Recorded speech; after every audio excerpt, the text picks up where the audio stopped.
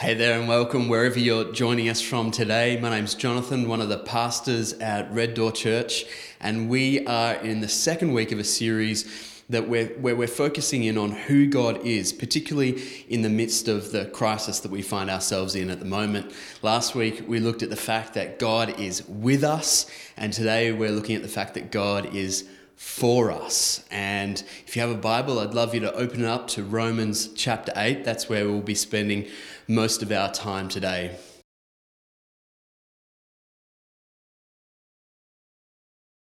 It says, "What then are we to say about these things? If God is for us, who is against us? He did not even spare his own son, but offered him up for us all. How will he not also with him grant us everything? Who can bring an accusation against God's elect? God is the one who justifies. Who is the one who condemns? Christ Jesus is the one who died, but even more has been raised. He also is at the right hand of God and intercedes for us. Who can separate us from the love of Christ? Can affliction or distress or persecution or famine or nakedness or danger or sword? As it is written, because of you we are being put to death all day long. We are counted as sheep to be slaughtered. No, in all these things we are more than conquerors through him who loved us.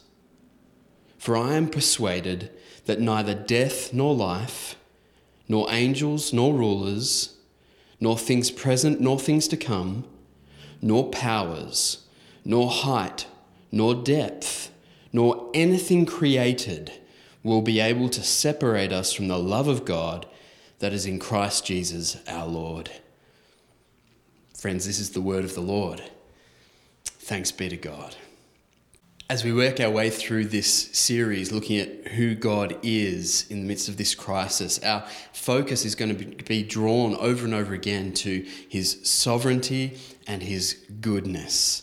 And one of the reasons I love this passage is because it brings together those two things, God's power and his love, his sovereignty and his goodness. And it's really important that we see those things coming together in the very nature of God, because if God is sovereign but not good, then he's heartless. But if he's good and not sovereign, then he's helpless. But where we see him coming together in sovereignty and goodness, we see him as he is, as he truly is. That is God's nature. That is the essence of who he is. God can no more stop being sovereign or good than he can stop being God himself. And so this passage is a beautiful picture. It paints a beautiful picture of God in his sovereignty and his goodness. And it's the kind of passage that we can rest on in the midst of turbulent times. So we're going to take it just a line or two at a time. I encourage you to have your Bible open or switched on as we work through this passage together. So let me go back and read verse 1. "What then are we to say about these things? If God is for us, who is against us?" What are we to say about these things? These things he's referring to there is all that he has said up until this point in the book of Romans, right? The previous 8 chapters worth of glorious gospel proclamation. It's as if the book of Romans is this mountain, right? This theological, literary, beautiful gospel mountain. And Paul in Romans 8 reaches the summit of this mountain and he's looking out, surveying all that's gone before. And he says, what are we to say about these things? His answer is, if God is for us, who is against us? Now, before we get into the powerful truth of that statement and the fact that it is true and the fact that, God is working all things for our good, even in the midst of crisis, and the fact that we're more than conquerors and nothing can separate us from his love, before we get to all of that beautiful truth, we just need to acknowledge that there is an if there. If God is for us. And for some of us, if not all of us, to varying degrees, during this time of crisis, we have had cause to think, well, yeah, is God for us? I mean, that's a legitimate if in that statement. Some of us have suffered directly because of coronavirus. Perhaps we have loved ones or relatives who have been directly impacted by it. Perhaps they've contracted it. Perhaps they've even died as a result of it. All of us have been affected in some way, even if it's just through social isolation, which we've all experienced in very negative ways, even the most introverted among us. Some of us are going through stuff right now that makes coronavirus look like a walk in the park. Right? And so all of these circumstances can cause us to really legitimately ask, if God is with us, if God is for us, I mean, is he? Paul's answer to that legitimate question, is God really for us? His answer is in the very next verse, verse 32. Let's read it. He did not even spare his own son, but offered him up for us all. How will he not also with him grant us everything? Paul's answer to that legitimate question, is God really for me? Paul's answer is to show us a picture of Jesus on the cross. Paul says, look back to the cross for the proof you need that God is actually for us. He who did not spare his own son. Like, God did not even withhold from us the most precious jewel in the universe, namely his son, but gave him up willingly for us all. So if that is true, if God won't even withhold that precious gift, then how can we doubt for even a second that he's not for us? This is the prime means we can use to overcome the lies of Satan that tempt us to believe that God is not for us. Remember, that was the first lie of Satan in the garden in Genesis chapter 3. The first lie was to introduce into Adam and Eve's consciousness the idea that God is withholding something for you. That is, that God is not for you. He's not all in. Maybe God's holding out. And that same lie has echoed through time. That same lie is one he employs in our day-to-day experience, particularly when we're going through suffering or times of crisis. He will introduce that lie into our consciousness and he will cause us to question, is God really for us? Is God actually holding something back from us? And Paul's answer to that question is a resounding, right, heel crushing the serpent's head answer, which is to say, God didn't even withhold his own son. How can we think for a second that he's withholding anything good from us? One of Jesus' best friends, the Apostle John, said something similar in 1 John 4:9.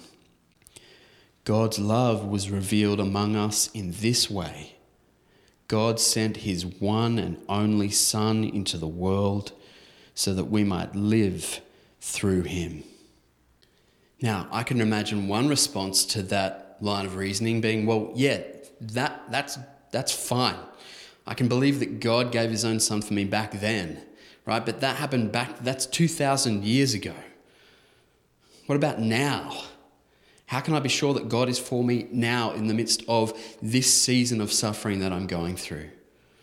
Paul says in the first part of verse 33, who can bring an accusation against God's elect? Who can bring an accusation against me? Well, to be honest, lots of people. Like, a whole bunch of people could accuse me very legitimately. I mean, Satan, he is the accuser. That's what the Bible calls him. He's like, that's his whole job. That's his thing. He's accusing me all the time. And then there are all the people who have ever known me, right? They have a legitimate reason to accuse me of a whole bunch of things. Just ask my wife. And then, right, even more probably than Satan or the people around me, I have myself to accuse me. I feel like I'm my greatest critic. If you want a list of reasons why God should reject me, I've got a bunch. Like, I've got millions, and I've got hundreds of new ones every day. So who can bring an accusation against God's elect, right? Even if I am chosen of God, well, I can. And so can you. And so can Satan and demons. And right, like, this cumulative case against me is a really strong one. But let's let him finish the verse. He says, who can bring an accusation against God's elect? God is the one who justifies. Who is the one who condemns? Christ Jesus is the one who died, but even more has been raised. He is also at the right hand of God and intercedes for us. So Paul's answer to the question of whether someone can accuse and therefore condemn me or you as one of God's children, his answer is to point us, yes, back to the cross. He's going to take us back there. Not just to the cross, but to the resurrection. But he's also going to draw a line from that to the present, the ongoing present. This is how he does it. He says, who can bring, let's go back to the start. Who can bring an accusation against God's elect? God is the one who justifies. Who is the one who condemns? Christ Jesus is the one who died, but even more has been raised. Okay, so we're going back. We're going back to the declaration of justification, right? That declaration, that kind of law court declaration, Jonathan Smith is justified, made right with God, declared not guilty because Jesus died and was raised. So that truth is established because of what he did on the cross and subsequently in the empty tomb 2,000 years ago. That is settled. But what about now? He covers that too. He says, Christ Jesus is the one who died, but even more has been raised. He also is at the right hand of God and intercedes for us. Now, this is an area of gospel theology that probably a lot of us aren't very familiar with. Because when we think about justification, when we think about me having my sins forgiven, being declared righteous before God, not guilty, our minds naturally go back to the cross and the resurrection. But there's another part to this. There is a present day application of this, which is what he refers to here as Jesus interceding for us. Now, this is huge. I wonder what you think about when you try and picture Jesus right now. If I say, get in your mind a mental picture of Jesus Christ, where does your mind go? Now, it might go to his earthly ministry, right?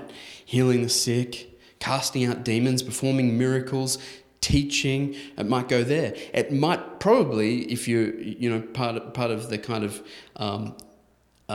tribe that is naturally gravitating towards our kind of church, you probably think of Jesus on the cross, dying for sin, or perhaps being raised to new life, right? And that's sort of at the center of our understanding of the gospel. But what if I ask, what is Jesus doing right now? And then I think for many of us, our minds will go a little bit blank, or perhaps we'll rely on our imagination and think, well, what's heaven like? Maybe I'm seeing a hammock and a cold drink and the sun shining in the sky and sitting by a river and just chilling. Jesus, he did his work and now, he's chilling. That's what heaven is. It's, enter my rest. Actually, the beautiful truth of the gospel is, the complete gospel that Paul offers here in Romans 8, is that yes, Jesus died. Yes, Jesus was raised, but now he is actively working for our justification through intercession. Now, intercession is the present application of what Jesus won for us on the cross. So it is Jesus applying justification, which happened back then, applying justification to the present day. Think about it like this. It is Jesus constantly hitting refresh on my justification. So that every day as I struggle through this present life of frustration and groaning and sin and brokenness, all throughout, Jesus, on my behalf, is hitting refresh on justification. He's standing in the gap for me and pleading my case. He is interceding for me. There's another beautiful place where this is described, and it's in Hebrews chapter 7. Let me read verse 25. Therefore, he, Jesus, is able to save completely those who come to God through him, since he always lives to intercede for them. Can you see that? The reason that I'm able to be saved completely, not just in the past tense, not just when I put my hand up and said, I want to receive Jesus, or not just when I said that prayer, but completely, is because Jesus lives completely. That is, he always lives. He lives eternally to make intercession for me. He is applying his once-off work of justification constantly to me so that I might be saved.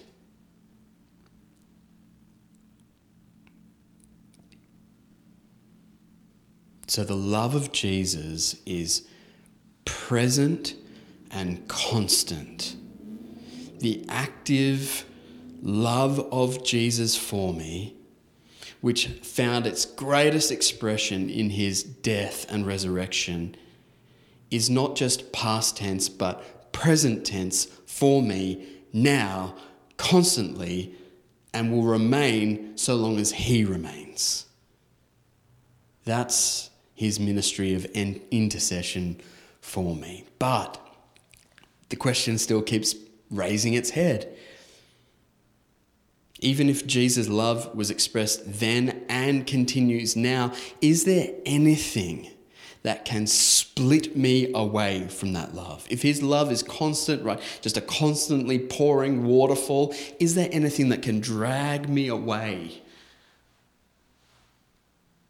from the waterfall of his constant, efficacious love? I mean, we have significant enemies in this life, right? There are forces that are powerful, that might be powerful enough to sever us from the waterfall of his grace. We have enemies of Satan and sin and death and sickness and darkness and brokenness, and all of these things are powerful forces. Let's not underestimate them. Are they powerful enough to sever me from receiving God's love in Jesus? That's the question. Paul knows this.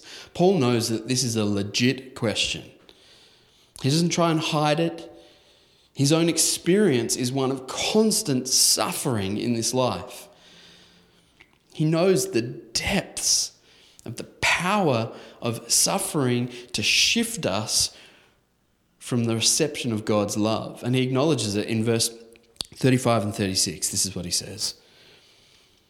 Who can separate us from the love of Christ? Can affliction or distress or persecution or famine or nakedness or danger or sword, as it is written, because of you we are being put to death all day long. We are counted as sheep to be slaughtered. This is the reality of Paul's experience and the experience of most of the Christians in the early church, and the experience of many, many, many, if not the majority of Christians today. Some level of persecution. These are not theoretical things that he's talking about here. Distress, persecution, famine, nakedness, danger, sword. This is real life. This is Christian life. He doesn't try and hide that reality away. He says, quoting the Psalms, we are counted as sheep to be slaughtered, right? Our life as Christians, we're like lambs to the slaughter. He doesn't want to deny that reality. He accepts it and he has lived it. But his answer to the question of whether those things can separate us from God being for us is in verse 37. He says, no. In all these things, we are more than conquerors through him who loved us. How is it that even in the midst of all of these things and through all of these things, persecution and famine and nakedness and danger and sword and coronavirus and cancer, right? In the midst of all of these things and through all of these things, he says we're more than conquerors. How? We can be confident that we are more than conquerors through all of these sufferings and strains, the kind of darkness and brokenness that characterizes this present life, this present frustration. We can be confident that we conquer through these things because God is sovereignly working all of these things for our good. And he says as much, as you know, in the 28th verse of this chapter. This is what he says. We know that all things work together for the good of those who love God, who are called according to his purpose. That's how we can conquer even in the midst of these present sufferings, because God is sovereignly weaving them all together for our good. So then, can anything come between me and the sovereign, good purposes of God? Paul's answer, verse 38 and 39. I am persuaded that neither death, nor life, nor angels, nor rulers, nor things present, nor things to come, nor powers, nor height, nor depth, nor any other created thing will be able to separate us from the love of God that is in Christ Jesus, our Lord. The reason that Paul is so confident that my sin, my current stumbling, faltering, pathetic excuse for a Christian life, and the circumstances I find myself in, persecution or suffering or coronavirus or unemployment or divorce or whatever, he's so confident those things won't separate me from God's love because he knows that God's love is not dependent on either my performance or the suffering that I'm going through. Those things won't determine whether God will continue to love me. God determines whether God continues to love me, and he has determined in eternity past that he will never, ever stop loving me. That's why Paul is so confident, because the responsibility for holding me in the love of God from now to eternity future rests in the strong arms of God and not in the pathetic, fragile, weak arms of either me or you or our circumstances.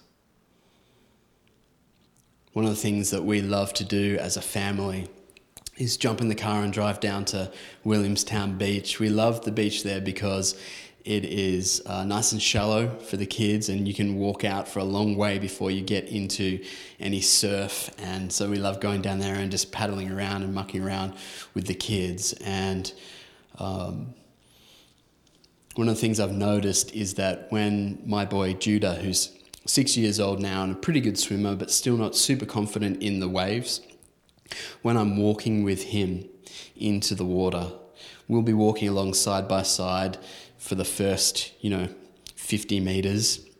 And then when the water starts reaching up to his waist, he will grab for my hand and hold on.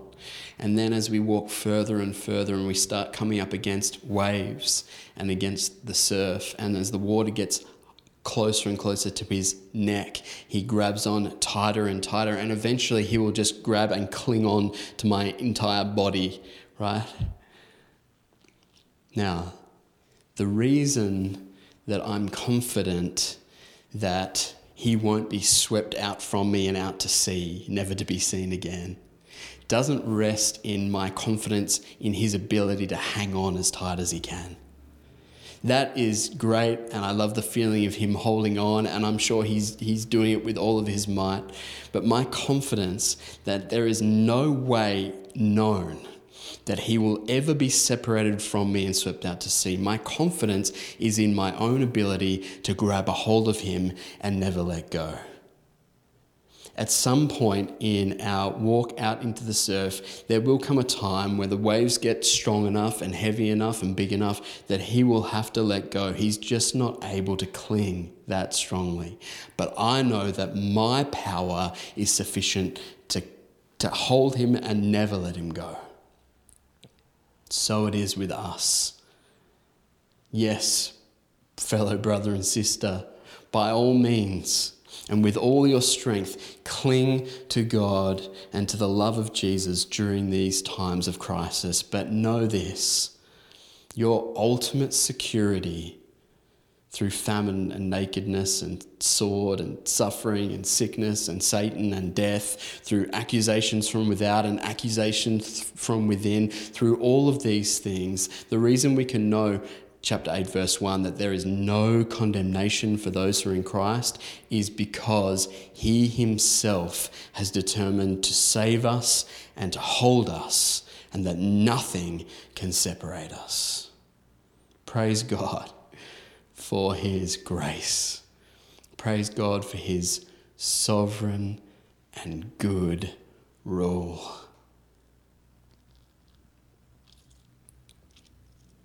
We can know in the midst of all of these things, irrespective of where you are this morning, irrespective of how much you might be doubting the goodness or the greatness of God, irrespective of all of these things, and in fact, encapsulating all of those things is this truth, that nothing can separate us from God's love, that God is for us. I want you to take a moment now, just as I prepare to say a word of blessing over us. I want you to take a moment just to put yourself into this beautiful passage that we've been reading.